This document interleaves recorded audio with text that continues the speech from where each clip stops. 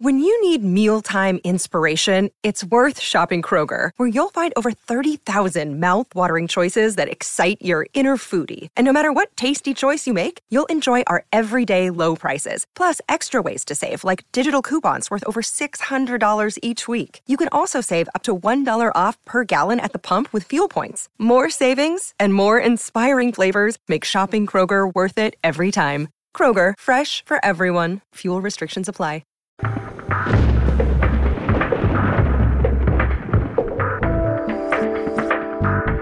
Hi, everybody. I'm Brian Norcross. This is Fox Weather Tracking the Tropics podcast number 6 of the 2022 hurricane season. On today's episode, we'll talk with the new director of the National Weather Service, Ken Graham. Until a couple of months ago, of course, Ken was the director of the National Hurricane Center, and now he's in charge of the entire National Weather Service, of which the Hurricane Center is a part. The previous director, the indomitable Louis Uccellini, retired at the first of the year. Louis had a tremendous impact on the Weather Service. He was a force of nature, if you knew him. So Ken has big shoes to fill. But people who have worked with Ken directly, and those of us who have known him for years, know that Ken is an excellent choice for that job at the National Weather Service. He'll bring his own touch to the incredibly complex and multifaceted job that it is. We'll talk about the National Weather Service Director's job and a number of areas that Ken's responsible for coming up, like what's going on with the computer forecast models, the American GFS versus the European model, for example, probabilistic forecasting and how that will be a chance and a change in the future of predicting the weather, and also the new supercomputer at the National Weather Service, among lots of other interesting stuff. My conversation with Ken Graham is coming up in just a moment. I'm recording this on Monday, August 15th, 2022. 30 years ago this week, the system that would become Category 5 Hurricane Andrew was moving across the tropical Atlantic. We in South Florida weren't really paying attention. Honestly, it was just a thing out there. We'll follow the Andrew timeline on foxweather.com and on Twitter and on Facebook this week into next. It's been quite a journey looking back at the satellite pictures and bulletins from 1992. I hope you'll check it out. It's really fascinating. Now in 2022, the tropics are amazingly quiet. It's not totally freaky yet, but it's getting there. The long-range computer models don't show anything of significance, so either they're wrong or it will get quite unusual if nothing develops in the last week of August, or at least by the last week of August or the 1st of September. It would be very unusual. The 20th of August is nominally when the peak part of the hurricane season starts. We're not quite there yet, so let's see. There's still a lot of dust across the tropical Atlantic. On average, the dust diminishes around the middle of August, and the disturbances coming off Africa have some room to develop, but of course, no sign of that yet. The La Nina in the Pacific, which generally favors Atlantic hurricane development, is getting even stronger.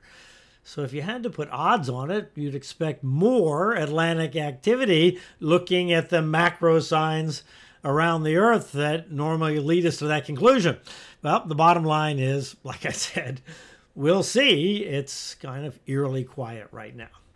So let's take a break, and I'll be back with my conversation with the new director of the National Weather Service, Ken Graham, in just a moment.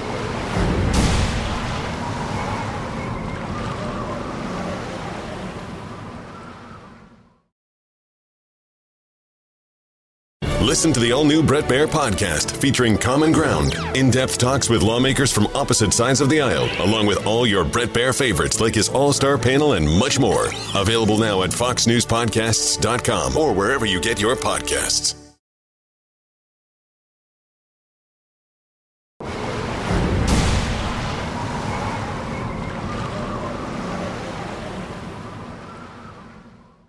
Hey, Ken, thanks for coming on. Yeah, good to be here. Thanks for the invitation. So congratulations on your new job. For those of us that have known you a long time, it's well-deserved. It's really terrific. No, I appreciate it, Brian. Known you for a long time, and we've had a lot of discussions over communications and hurricanes and all that. So in this job, I get I get to talk about anything I want to about weather. So it's really expanded. Well, that's what I was going to ask you. So how's it been? Is running the whole National Weather Service kind of a lot like taking on a big version of the National Hurricane Center, or is it a really different animal? Yeah, it seems to be a different animal. At the Hurricane Center, there was definitely, of course, running the center and that sort of thing, but it was pretty operational in nature. And this too, we're still paying attention to operations all the time in this job as well, but it extends further out in time as well. I get to think about strategy. I get to think about weather service in the future. We did that at the Hurricane Center as well, but this seems to be just bigger, right? It's not just tropical, it's not just hurricanes, but it's all the programs from flood to space to tsunami, fires. Just there's so many different topics to be able to talk about. But at the Hurricane Center, at least there was such an exposure to the international component, and that's going to continue in this job as well. Yeah, I can imagine that there's just a lot more going on with this job. So was your aspiration when you were just starting at a National Weather Service office or even leading a local weather service office to have a job like this? I don't think everybody necessarily wants all that responsibility. I think, honestly, I always kind of did the job that I was in, and I tried to do it well and was all in. I'm super passionate about, weather. The Earth is my favorite planet.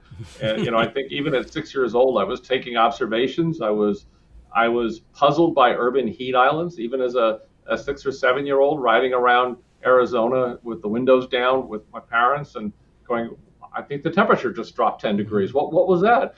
Floods. I was always fascinated with the weather. So I've always wanted to do that. So every job, I've always just done my job, so to speak. I don't think I ever totally had aspirations for the next position. So that's what makes this so humbling, honestly, Brian, because, going from an intern meteorologist to forecaster in New Orleans and then working my way to this position is incredibly humbling. I never thought I would see myself here as an operational forecaster. Yeah, that's the way it's supposed to work, actually, because those are the people that make the best managers. If you have the drive to be a manager and a visionary, and I know that you do. So, as you said, you grew up in Arizona, I know, but most people that I talk to, and I ask this question of, where or what can you point to what blizzard or hurricane or tornado or whatever it was, can you point to that gave you the passion for weather? I just wouldn't think that, a 120-degree day or a flooded arroyo would be the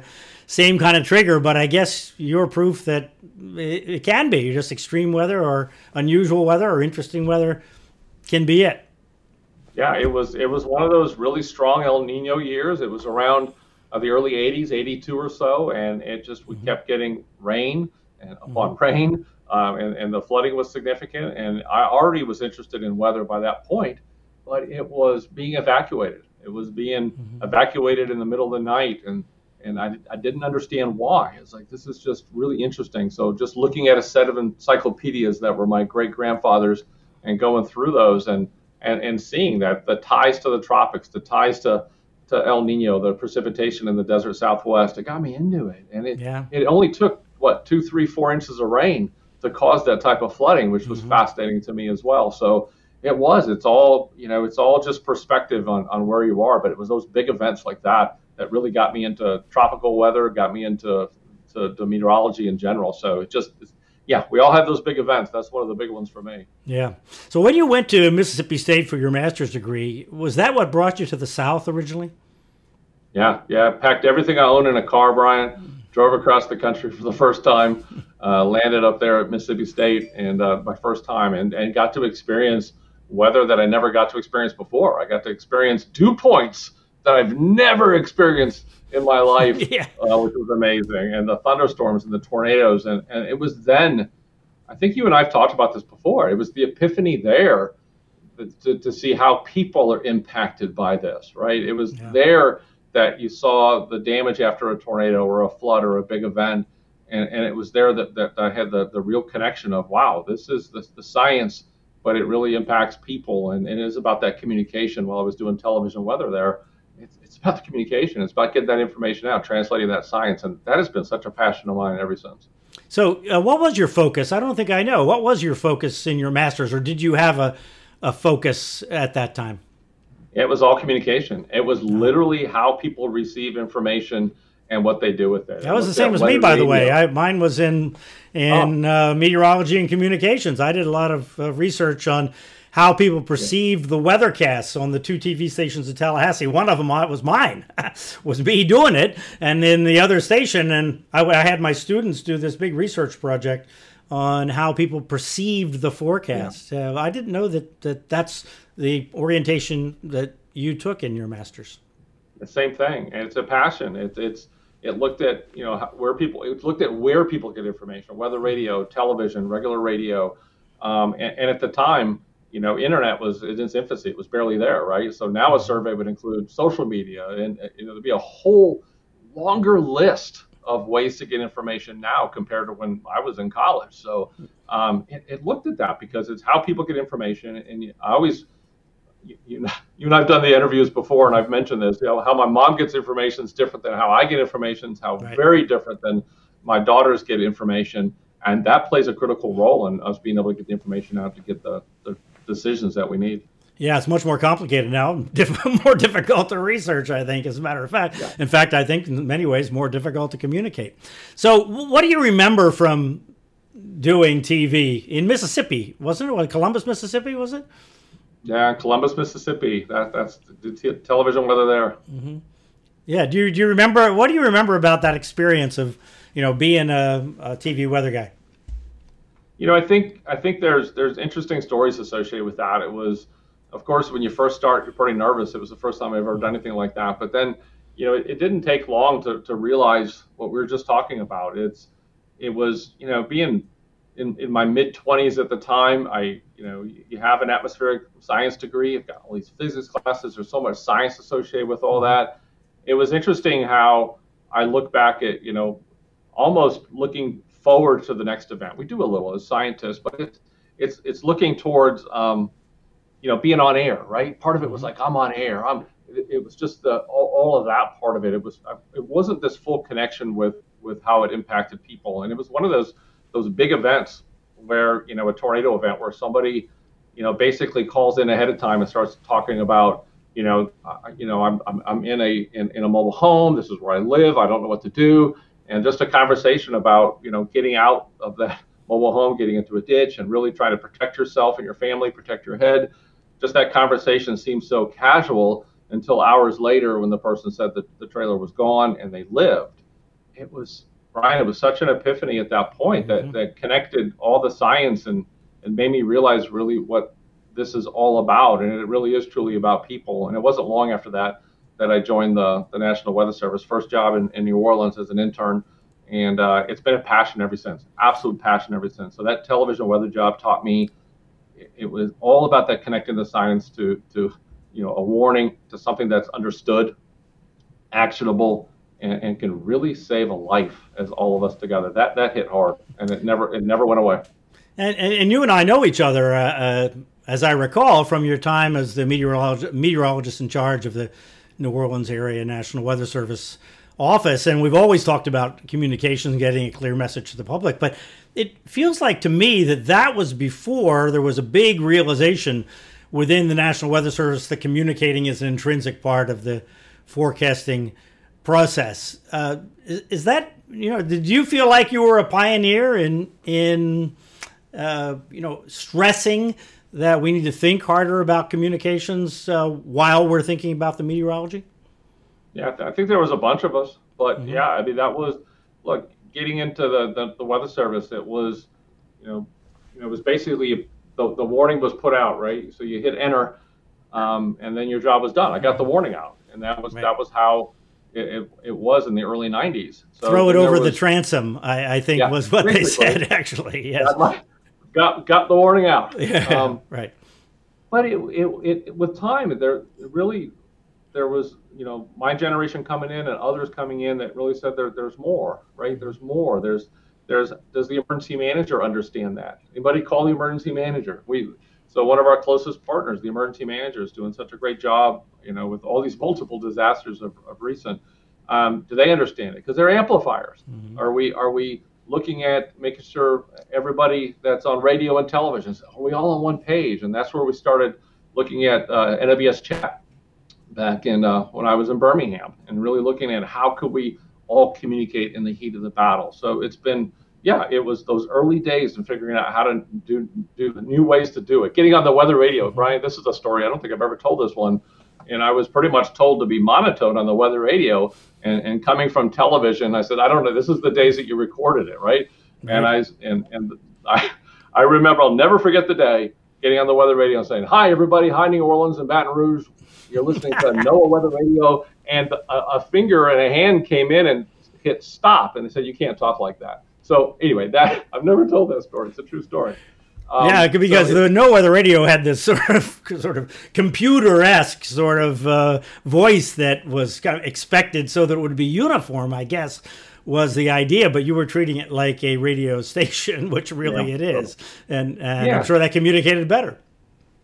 Yeah. So there was already finding ways to communicate differently to get the message across. So, and there's a whole bunch of us that really took it serious at that time, and I think they're still as passionate today as they were back then. Yeah, and it really has permeated the Weather Service in very good ways.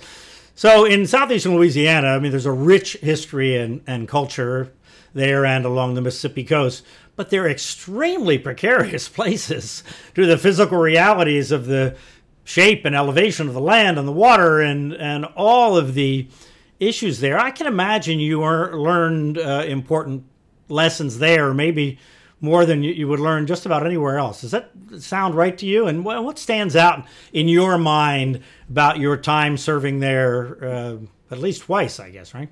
Yeah, 15 years, Brian, I spent in Louisiana, including, the intern job and the forecaster job, and then as the meteorologist in charge. So that's Louisiana's, Mississippi, that whole area has always got a special place for me, spending so much time there. But you see the impacts of these big events. There was tornadoes, there was big tornadoes that we had to deal with and impacted people. You see hurricanes, you see the flooding, you see big time flood events. It's just you see a frequency of big disasters there that it really impacts you forever, right? You really see those. You see the impacts on people, and a couple things that stand out. I think one is, look, it's one thing to have one disaster, right? And then, a disaster of a lifetime, so to speak.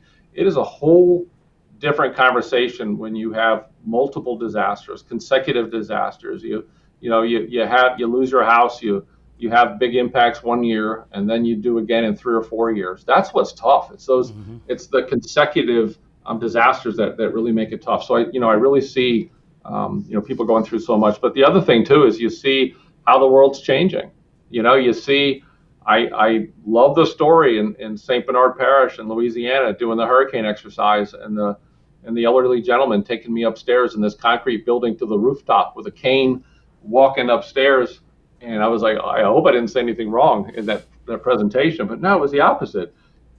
Brian, he goes, look at that field. What do you see? And I looked over the building. I said, I see water. And he took out an old black and white photo. And he goes, what do you see in this picture? I said, well, I see some boys playing baseball. I see some old pickup trucks backed up to that field. He goes, see that boy right there? I said, yeah. He goes, that's me. And he goes, that's in that field. And it was, people are seeing the change. I mean, it was interesting how that was a baseball field, and now it's underwater. So you're seeing those changes. You're seeing the impact of changes to our environment, changes to climate type of thing. So I don't know. Those are some things that stand out for me, just the frequency of events. And it's hard to recover from that, and just the changing environment over time. Yeah, the land is dropping and the water is rising, right? In southeastern Louisiana, you look at past pictures just from space of the difference. It's really remarkable, and there's all kinds of efforts underway to try and arrest that. I mean, it's a very, very complicated and fascinating and full of interesting people kind of place. It really is. I hope you're enjoying my conversation with National Weather Service Director Ken Graham. I'll be back with more in just a minute.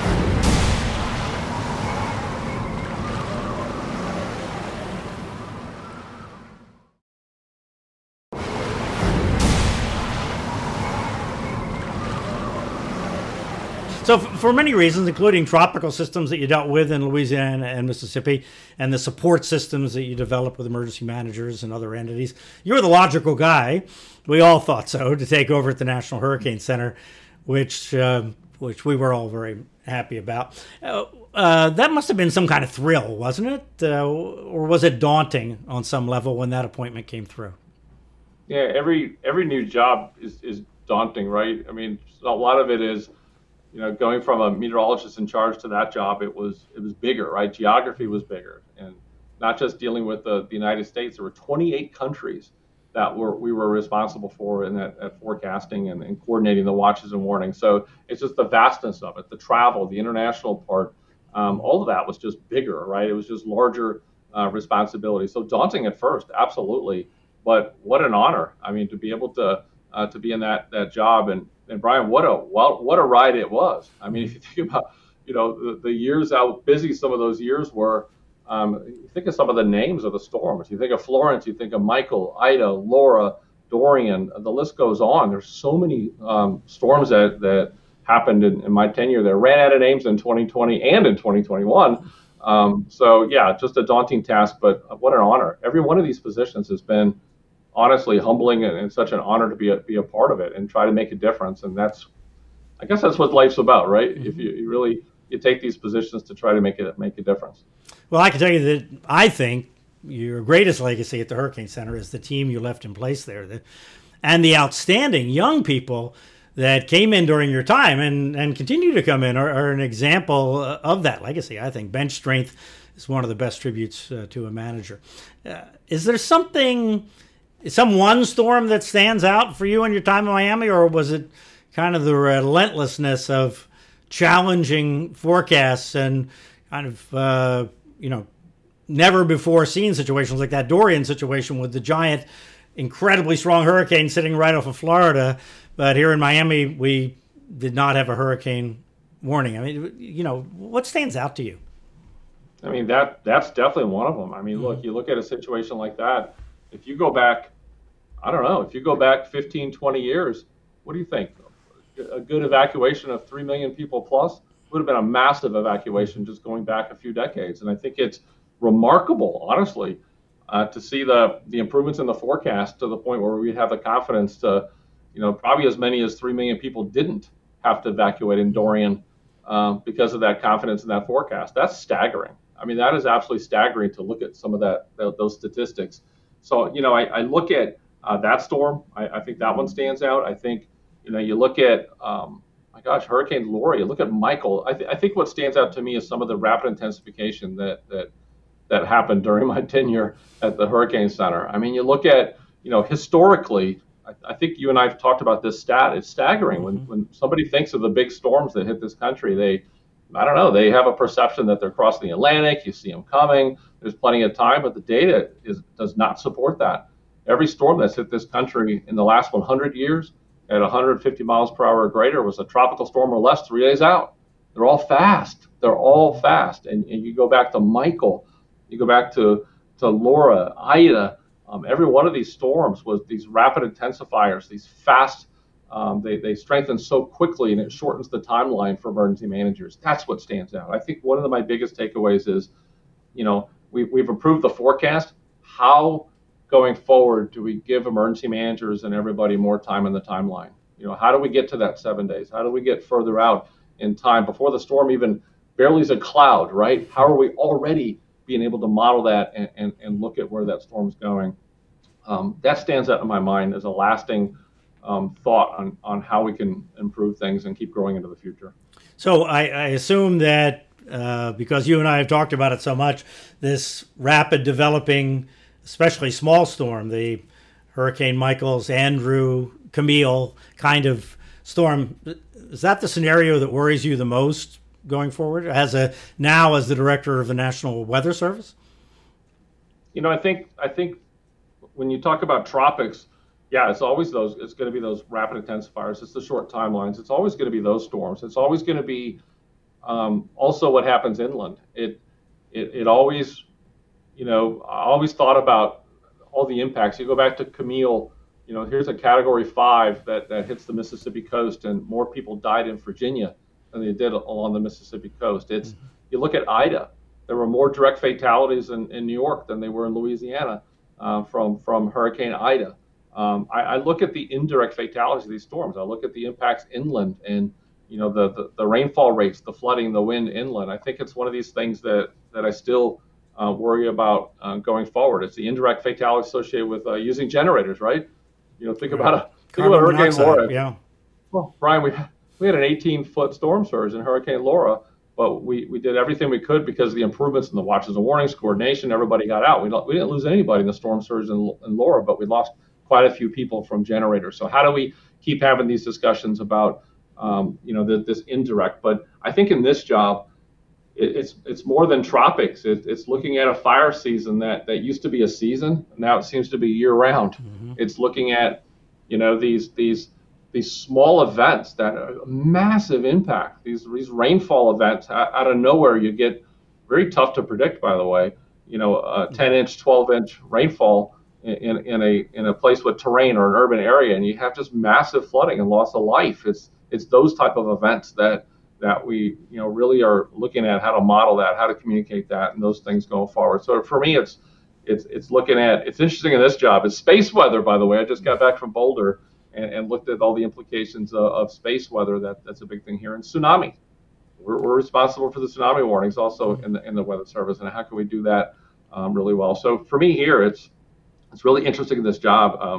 I don't want to say the worry, but the concern and the challenge has grown significantly on how to take all these different aspects of what we do and how do you communicate that in the heat of the battle to make sure we get the response that we need. So let's pause a second and talk about space weather. I don't think I've done a lot of podcasts. I don't think one time I've talked about space weather, and I wouldn't plan to talk about it today. But to me, it's interesting. Is it the idea of predicting like a Carrington event where you're going to get a big burst of energy from the sun, and that's going to be disruptive in the same way that a big storm would be? Is when you talk about space weather, is that what you mean? Yeah, it's amazing. We have a crew that's in Boulder. They're watching the sun all the time. I mean, they're really watching to see any sort of discharge associated with the sun. If they see any discharge, there's an incredible science of getting that information, measuring it, and then putting it into models to see what that's going to do. Is it going to miss the Earth? Is it going to hit the Earth? I mean, just an amazing science that takes place with this group at the Space Weather Center there.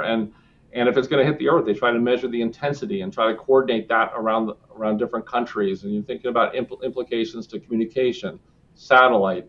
You think about all the impacts that can happen on Earth. If it's a big enough discharge, it could have a huge disruption, everything from power to those communications. So they try to get those warnings out. They literally issue watches and warnings for those events. So power companies and other folks can really take some precautions. And they do take precautions. They actually do things to be able to absorb that energy from the sun. But if it's a big enough event, it could be a significant impact to the planet. Yeah, I know. I've read about what would happen if another Carrington event, was at 1859, sticks in my mind, were to happen. I mean, back then there were telegraph lines. That was all there were, right? And the telegraph lines got supercharged, and people got shocked, and they broke, and a variety of fires started, and a variety of things happened, and so it's a bit of speculation, but people are very concerned about if it's power lines and communication satellites and other kinds of satellites, like you say.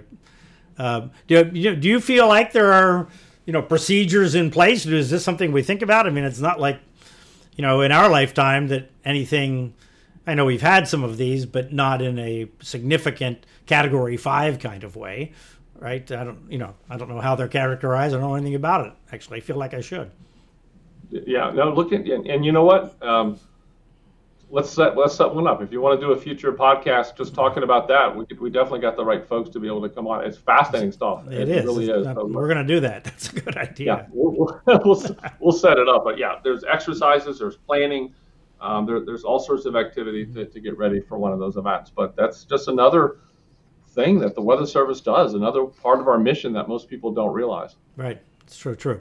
So we've talked over the last several years anyway about probabilistic forecasts and formalizing their use in some way, not just for hurricanes, but in weather forecasting in general. What does that mean to you? And in practice, how do you see it working differently from what we do today? What I would like to see, and it's in one of my top priorities, is to really start moving towards probabilistic forecasting. And it's different from what somebody might think it is. It's not really saying, well, we already have, there's a 20% chance of rain, there's a 40% chance of this and that. It's a little bit different than that. It's more about decision making. It's more about looking at, one of the most common things, Brian, that people ask if I'm at an emergency operations center or doing a briefing, whether it's a hurricane or whatever it is, almost always the question comes, well, what's the worst case scenario? Mm-hmm. Or, Ken, what do you really think? I mean, that's another one that always seems to happen. Well, yes, we all get that. Yes, for sure. And so what I really want to do is I want to put some science behind the worst case scenario. Mm-hmm. So there's ways with the new supercomputer that we're going to be run more ensembles. We're going to be able to run more scenarios for a particular event because I mean people come up to me, they say, you're the one that says little wiggles matter. Yes, I'm the one that's always said that. So little wiggles really matter. And if you think about a deterministic forecast, in other words, one solution, what if it moves 20 miles? What if it moves 30 or 40 miles? You got a different scenario. You got a different amount of rain. And you could move in 20 or 30 miles and have the difference between getting an inch of rain or a foot. So those little wiggles really do matter when it comes to forecasting. So what I'm talking about with probabilistic forecasting is really looking at, exceedance values. In other words, having information that to an emergency manager or decision maker that says there's only a 10% chance of this value being exceeded. Well, I like that worst case scenario. There's science behind that. It's not made up. This is what could happen. I mean, a meteorologist or a lot of us can make up all sorts of worst case scenarios. We could take the moon out of orbit. I mean, we can come up with all sorts of stuff. So this is really similar to what we do in storm surge. It's looking at, here's a solution. There's only 10% of this being exceeded, and that really helps out with that worst case scenario. That way it accounts for those little wiggles. I think that's a way to go. And if by the way, if your tolerance, if you have a higher tolerance, you don't have to use that 10%. You can use something different. There's some choices out there for those decision makers. That's what I'm talking about when it comes to probabilistic forecasting. So probabilistic forecasts essentially require people, citizens, or mostly emergency managers or agencies or schools to get used to setting thresholds for action, right? I mean, for example, a school district figures out somehow that they should cancel school for tomorrow if there's more than a 20% chance of 4 inches of snow or something like that. Isn't that really where we want to get to for these kind of decisions that have to do with school or evacuations or other sorts of actions that agencies or individual businesses or anybody else might take? I agree. And those thresholds could be different. It could be county parish based. It could be, think about the tolerance of a hospital's a lot different than maybe the tolerance of me sitting in my home, right? Maybe I've got some factors that I can handle a little bit more, but you don't want to take a chance at a hospital or another critical infrastructure type of situation. So yeah, it's about those thresholds. It's about looking at, what is that worst case scenario? What could I handle? What do I don't want to be caught with? I'd rather take precautions and keep people safe than be caught off guard by a little wiggle. So it really is looking at it differently. And I think it's important to decision making because it accounts for these events where, there's always uncertainty in everything that we do. So it really accounts for, how bad could it get? What's my tolerance? What's my threshold? And how does that impact my decision? The thing I've been talking about a lot lately in different presentations, including on the AMS weather band I did last week, is the kind of reality in the world because of the storm surge and a lot of the work that you and the team did at the Hurricane Center, that we really have these different things today that we still call forecasts, right? We have these 50% most likely forecasts. For instance, what's the high temperature going to be today? That's somewhere in the middle of some kind of distribution, or the middle of the cone is more or less the 50%, best chance kind of thing. But we also have these storm surge projections that, as you said, are kind of reasonable worst case, 90% chance of it happening within that range that's predicted, only a 10% chance that it's going to be worse than that. I find in talking even to broadcast meteorologists that the idea that we call both of those forecasts, or at least they are called generally both forecasts, boggles their mind a bit, and it did mine too, honestly, when the storm surge predictions and the new storm surge kind of graphics and all first came out. I really had to think about, okay, how am I going to talk about this? Because they really are fundamentally different. And I wonder if you've thought about the fact that we really kind of use the same word for talking about two different concepts. Yeah, it's we'll have to think about how to do that. I think it's interesting how we do it in storm surge. If you notice, because we want to account for those little wiggles, that 10% exceedance is actually our forecast. Right. So in the end, that map that's put out, not everybody's going to get that. The problem becomes there's so many big decisions that have to be made well ahead of time that you can't evacuate at the last second. So what you have to do is you got to account for those little wiggles. So that's what I'm talking about. It's interesting how it's almost as if we disguise that worst case scenario, that probabilistic forecast, into something that looks so deterministic. Isn't that interesting? Because once it's deterministic, it's easier to make a decision on. So that is something. So we're going to have to involve social science with this. We're going to have to figure out, what do we call it? What does it look like? Is everything going to look so deterministic, but it really is accounting for those little wiggles? Is that really what we want to be the forecast? That's something we're going to have some big conversations about, because, and it's not just surge. I think about big rain events. Small changes that can change that. But how about wind? How about you get a wind event that here's the most likely scenario, but for you, the 10% exceedance is actually getting hurricane force winds, and you have an infrastructure that's sensitive to that. That's good information. So is that going to be the forecast? Is that a better way to portray winds? Because, Brian, in my experience, I see it in every storm. People get so deterministic that they could be a mile or two away from those core winds, and they're relieved. Mm-hmm. I see it all the time. They're the phone apps don't help that, Ken, because the phone apps are going to tell you what the wind is supposed to be, at your tent right here, as opposed to telling you this possibility that they could be significantly higher than that, at least in gusts or something like that, right? Exactly. That's critical. That's a critical conversation that we have to have, because if you make the decision that I'm outside of that core, and again, how about a 5 or 10 mile little wiggle, and now you got hurricane force winds, and you got people in the water, you got people without power, you got people that can't get out, you got people under the rubble, right? This is the seriousness of what we're talking about here. So we have to figure out ways to be more probabilistic, but we can't communicate 10 different solutions, right? We can't communicate in ways that are going to make decision making freeze up. It has to be portrayed in ways that's still actionable, but has science around that worst case scenario without over exaggerating, because you don't want, look, the other issue is false alarms. You don't want too many false alarms, because they're not going to take action the next go around as well. So there's some challenges with this. It's the right way to go, but there's some challenges how to communicate. Social scientists are going to be right by us. They're going to be really close as we go down this road. And they were, by the way, for storm surge. Storm surge was completely designed with social science in mind, social scientists in the room. Focus groups. I mean, it was an incredible effort to get that done. Yeah, I remember. Time for a break. Back with more in just a moment.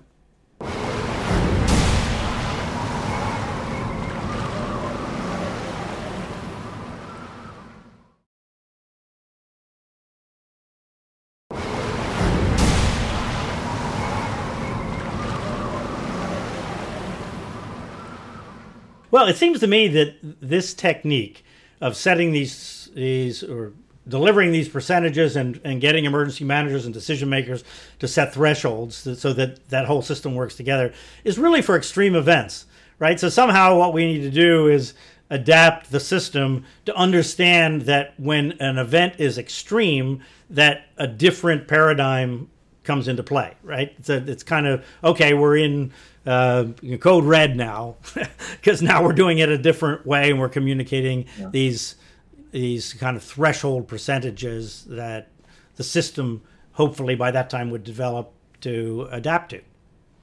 Feels like to me. And it's those advertised big events, right? You see the hurricane coming, or we see a big severe weather event coming, but how about the other ones? Brian, what about the there's a 40% chance of rain today, but the precipitable water is several inches, and wherever this occurs is going to be heavy rain. How do we look at modeling that gets down to that scale to say, here are some areas that cross a threshold that you could see some serious flash flooding? And so it's not a warning yet. It's not you could be under a flash flood watch, maybe not. And so how do you identify areas that ahead of time that could be cross on thresholds in that regard? That's going to take some fancy modeling. It's going to take some work. But how do you capture those big events that are you got incredibly short notice on? You may get an hour warning, and you may get 2 hours warning.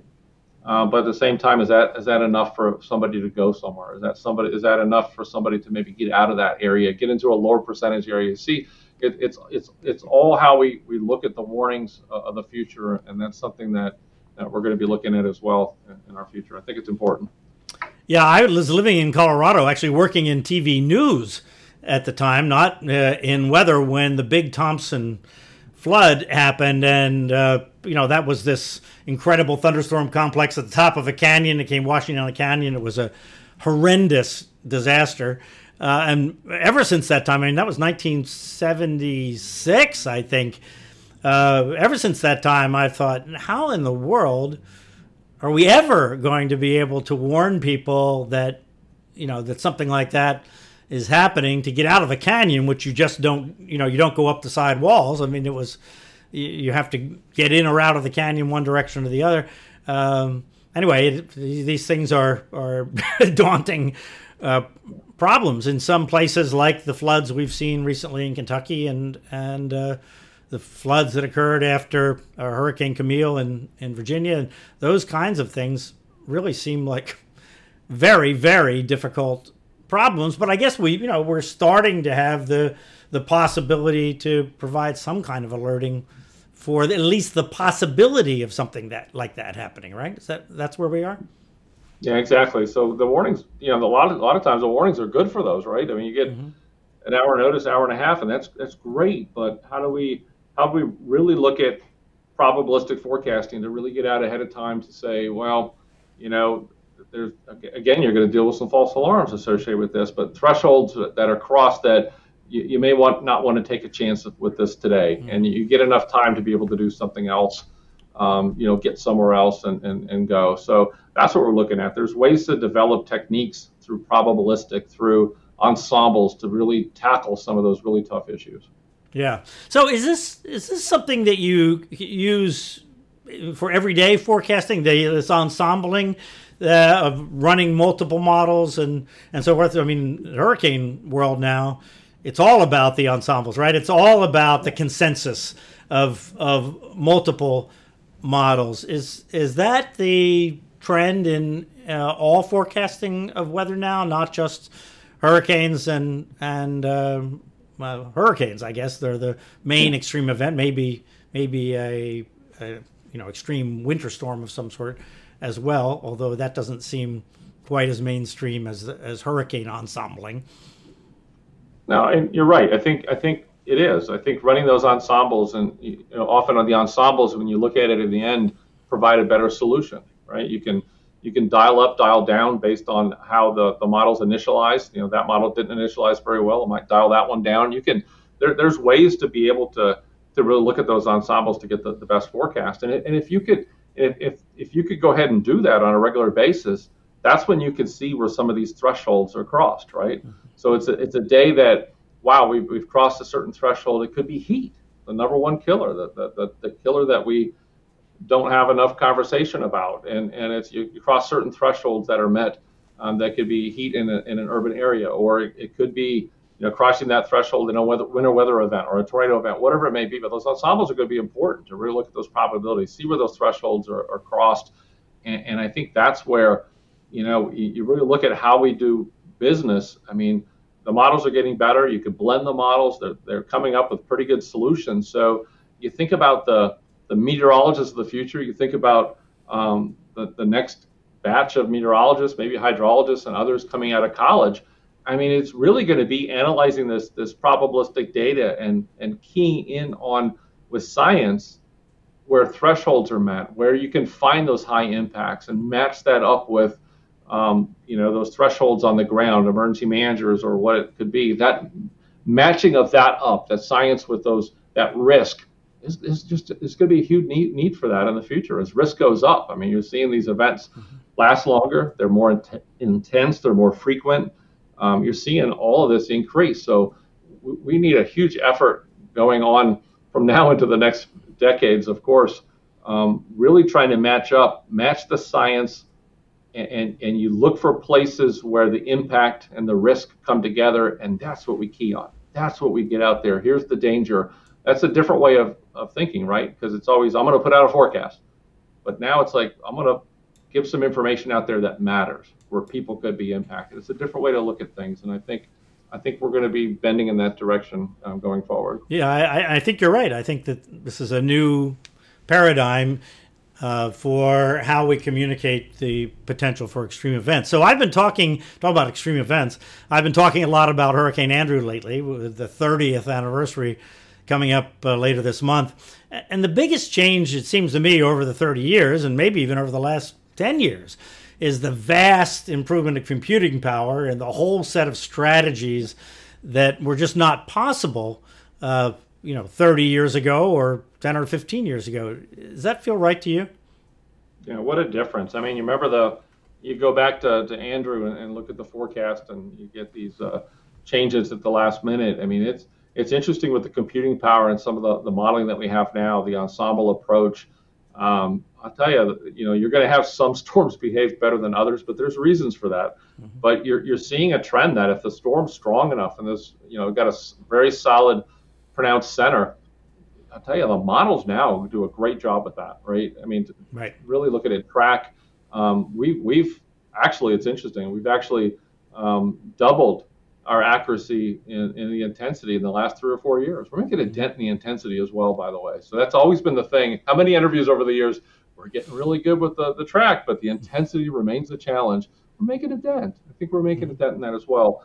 There's still some challenges despite the computing power. There's still challenges with the genesis phase. Brian, I know we've talked about this before too. It's the genesis phase. It's one of these things that where if you have a short timeline, so you got 3 days before landfall, and you have 3 centers as the storm starts to develop, and there's going to be rapid intensification, where that center is to make the difference between a major hurricane or not. It can make the difference between plus or minus 200 miles on where that storm ends up. So I think there's this, the models are doing a great job associated with once we get development. We got to look out to find ways in that genesis phase to get more time in the timeline. So I wanted to make that comment because that was always kind of important to me, looking further out in time. But yeah, the models are getting so much better. So now it truly is those timelines. How do we extend the timelines? We're more confident. Look at Ida, the confidence in that forecast. That's probably the boldest forecast in Hurricane Center history, honestly. Right. To go your major hurricane on the first advisory, it doesn't happen. That's the confidence that we have. And then it's making sure it's believable. Then it's making sure that we have confidence in this. This is actually going to happen. So there's some social science associated with that. So yeah, it's staggering how far we've come, honestly. And it really is because of the computing power, right? We have all these possibilities because of computing power these days. And as a matter of fact, the Weather Service just deployed new supercomputers, one main one and one backup. And that's going to just continue this trajectory. Does it bring something tangible to the table, or does it just bring so many new possibilities to the table? So many possibilities. The tangible part is we have an upgrade to the American model, the GFS, next year. So it's going to be an incredible upgrade that the new computer is going to allow. So look forward to seeing that. But the upgrade also allows us to do more of this ensemble. It really is going to allow more ensemble forecasting. It's really the catalyst that we can do some of the probabilistic forecasting. You and I on this on us talking today, we focused a lot on that. I'm glad we did, because we got to really look at how we're going to really implement that. That's going to allow us to be able to do that. The other thing is, we got some, we've started looking at some of the new hurricane models. I started thinking about HAFS. It's a new model that's going to be great. And it's so much better than some of the other models. It's going to allow us to really focus on those better models. And you may be able to not run some of those other models, really try to clean up everything on the supercomputer to really have a situation that's more efficient. You can run further out in time. Maybe you can run more resolution. It's going to allow quite a bit like that. But these are monster computers, incredibly powerful. And I think I'm pretty excited to see what's yet to come. But wait till some of these upgrades in the next few years. So for many years, we all looked at the European model first, right? When we're sitting down at the computer, we looked at the European model first. But now, honestly, I look at the American GFS model first for hurricanes. There have been some recent pretty spectacular European model failures. Hurricane Laura comes to mind.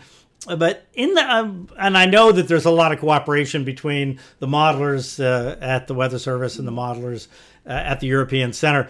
But is there a competition, that you found there within the American modeling community that we want to beat the Europeans, or is it really more of a cooperative, let's all try and do the best we can, or is it some of both, I would imagine?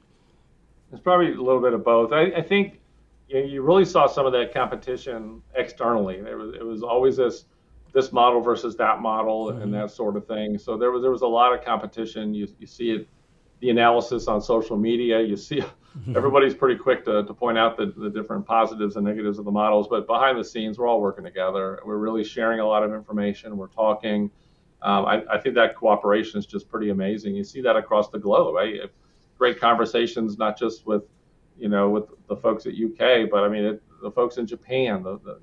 We have a great relationship with the Canadians, and we're all talking constantly through this World Meteorological Organization. We talk, and this job is interesting. At the Hurricane Center, I was basically the chair of the Hurricane Committee. Now I'm the U.S. rep for weather with the World Meteorological. What an incredible opportunity, right? Have you been to Geneva yet?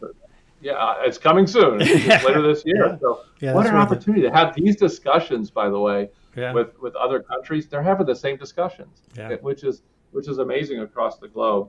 Because So, they're having the same the other part- critical emergency extreme weather situations that they never had before. Yeah, we're all dealing with the same thing. That's what Yeah. fascinates me about the WMO. But I did want to say, related to the two models, everybody has to realize this is something that I always tried to really push across is, when you compare one or two models, we're looking at dozens, 60, 70 different ensembles in those models, right? So we're looking at different scenarios with all those models and blending those together. So the blend will beat any individual model every time.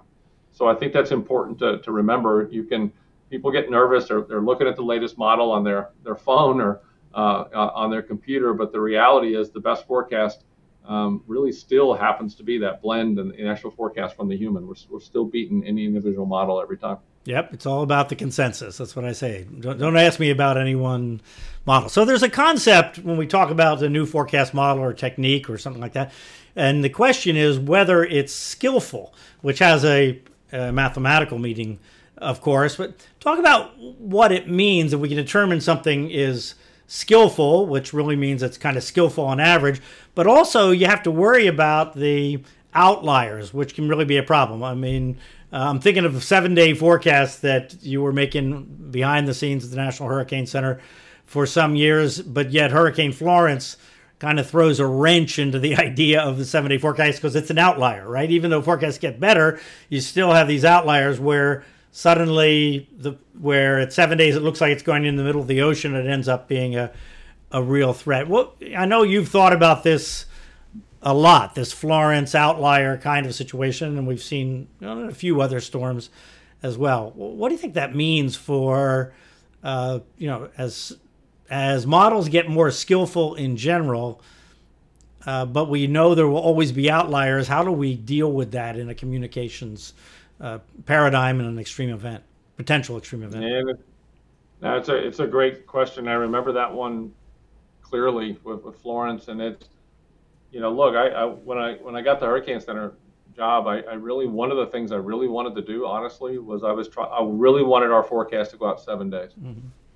I really was trying to find ways to be able to take our 5-day forecast and make it 7. The problem ended up being was those outliers. And, and if you look at hurricane, this is the seriousness of the Florence situation. So if you have those outliers, the original 6-7 day forecast recurred Florence out into the Atlantic. When you're kind of approaching a weekend, that message will send everybody to the fish camp. It'll send everybody out for the these weekends type of thing. So that's how serious this is. And as a result, what would happen is they would be looking at a very short timeline as Florence was approaching the Carolinas.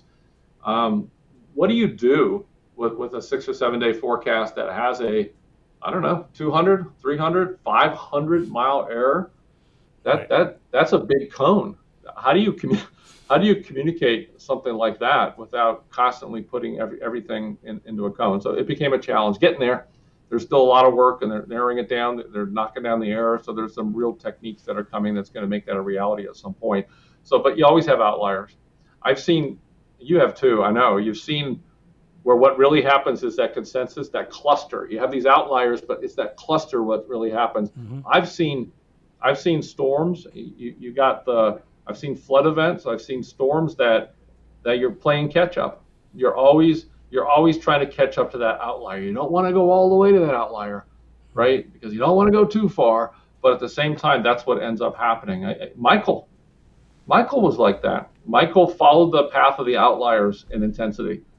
And, right. and that's another example of that. That's what makes our job tough sometimes, because you really try to go with, the consensus of this, but the outlier becomes real. But then if you follow the outlier every time, you're going to be constantly crying wolf, right? So it's an incredible tough balance, and that why there's still room for improvement in our modeling. There's still room for improvement in our analysis. Yeah, and we talked about it a little bit earlier, but I've said on this podcast and other places that I think as a meteorological community, we damage our credibility to some degree because we make 7 and 10 day deterministic forecasts every day, and everybody can see them on the phone, right? Just weather forecasts, nothing to do with extreme events, and then it gets worse in extreme events. And we make them whether the weather pattern is well established or whether there's some kind of fork in the road where things could go one way or the other, but not likely down the middle. We're kind of forced to do that by public expectations and by the apps we've created.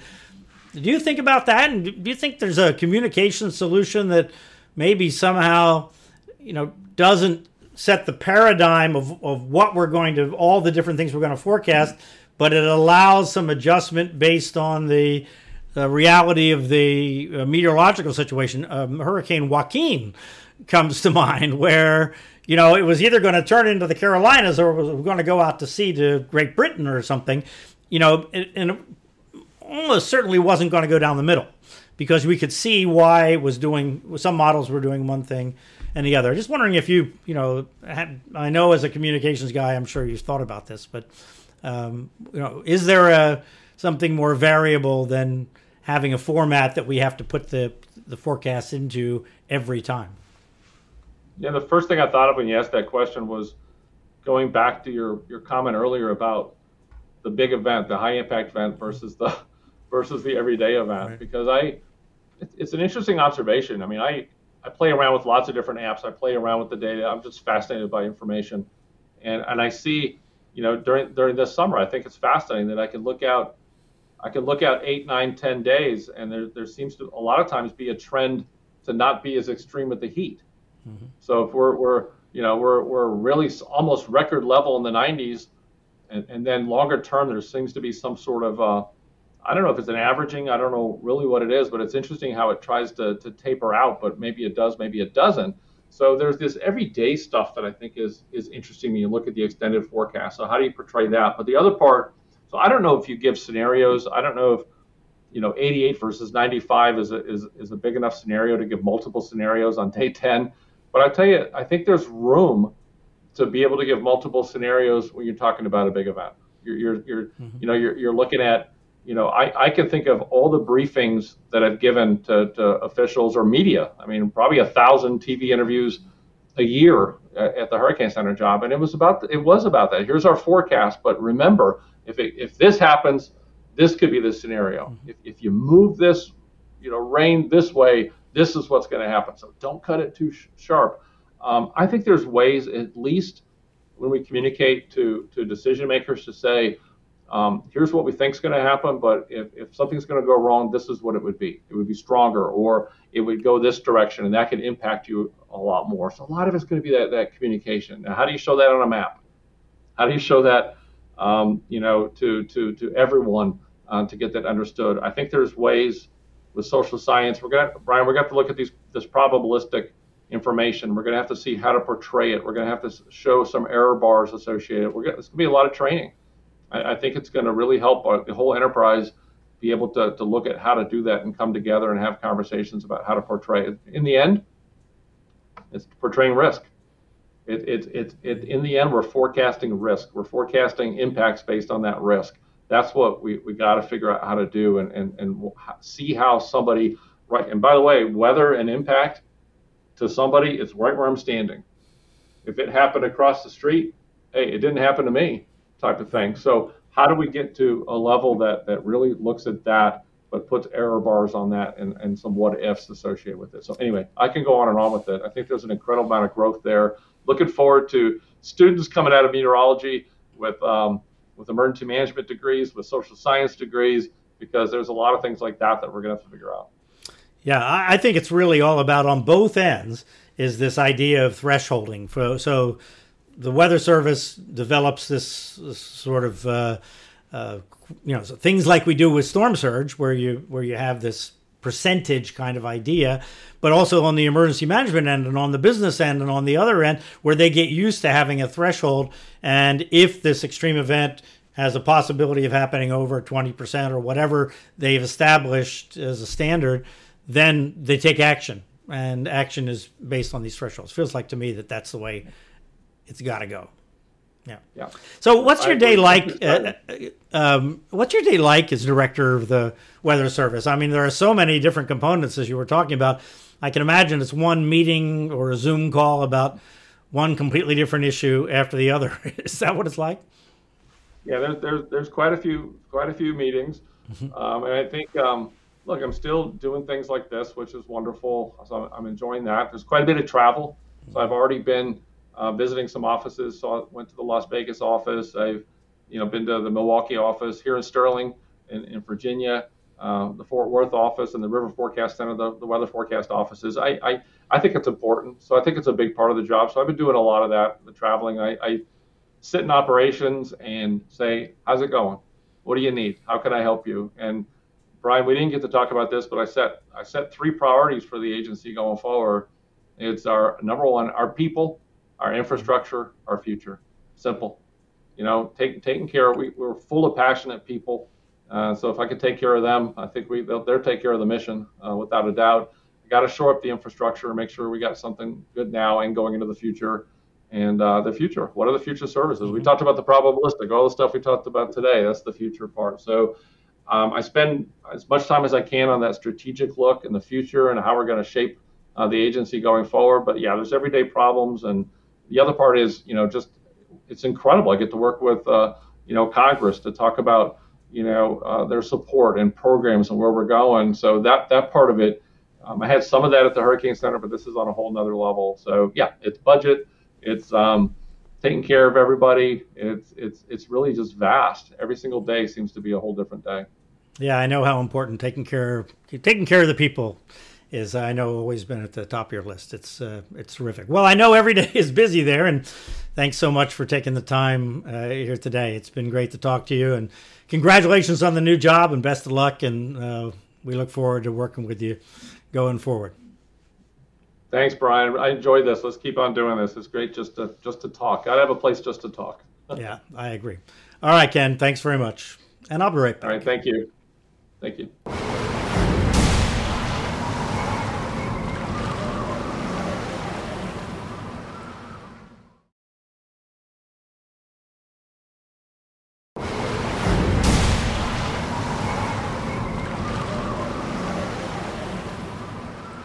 And welcome back. Just think about what a job being the director of the National Weather Service is. Overseeing 122 local offices across the country is just one part of it. There's new science, computer models, infrastructure, operational policies, and so much more. If I know Ken, there's going to be even more emphasis on how the forecast and the science produced and developed within the Weather Service is communicated now, even more than under Louis Uccellini, and Louis introduced a wide range of projects and initiatives, all to communicate better. Well, coming up on next week's podcast, we're going to have a special version of the podcast with two of the heroes of Hurricane Andrew in honor of the 30th anniversary. Dr. Bob Sheets will be on. Bob was the indefatigable director of the National Hurricane Center in 1992, and he led the team at the Hurricane Center through the harrowing and exhausting experience of forecasting an extreme hurricane, plus dealing with its physical impact on the National Hurricane Center and on the homes and the families of the staff, including his own home. You'll want to hear from Dr. Bob Sheets. Also, Kate Hale will be on. Kate was the Dade County Emergency Manager at the time of Andrew and was more responsible than anybody for finally getting help and support to the families in the hurricane impact zone that were in a desperate situation. It was all being drawn out by an intractable bureaucratic tangle. That continued until Kate spoke up and broke the logjam. That's on our next podcast coming up next week, the week of the 30th anniversary of Hurricane Andrew. Be sure you subscribe to the Tracking the Tropics podcast wherever you get your podcasts so you get an alert when the new podcast is posted. And a reminder, remember to download the Fox Weather app. First, you get your local forecast without a bunch of annoying ads that get in the way all the time. And you can watch the live stream of Fox Weather on your phone or your iPad by just clicking on the home screen there in the upper right. And you can watch Fox Weather at foxweather.com or on the Roku channel, YouTube TV, Amazon Fire, Fios TV now, and lots of other platforms. So I'll see you there on the Fox Weather stream when the tropics are active, and follow me on Twitter at @bnorcross and on Facebook and Instagram. Until next time, I'm Brian Norcross. Be well and stay informed.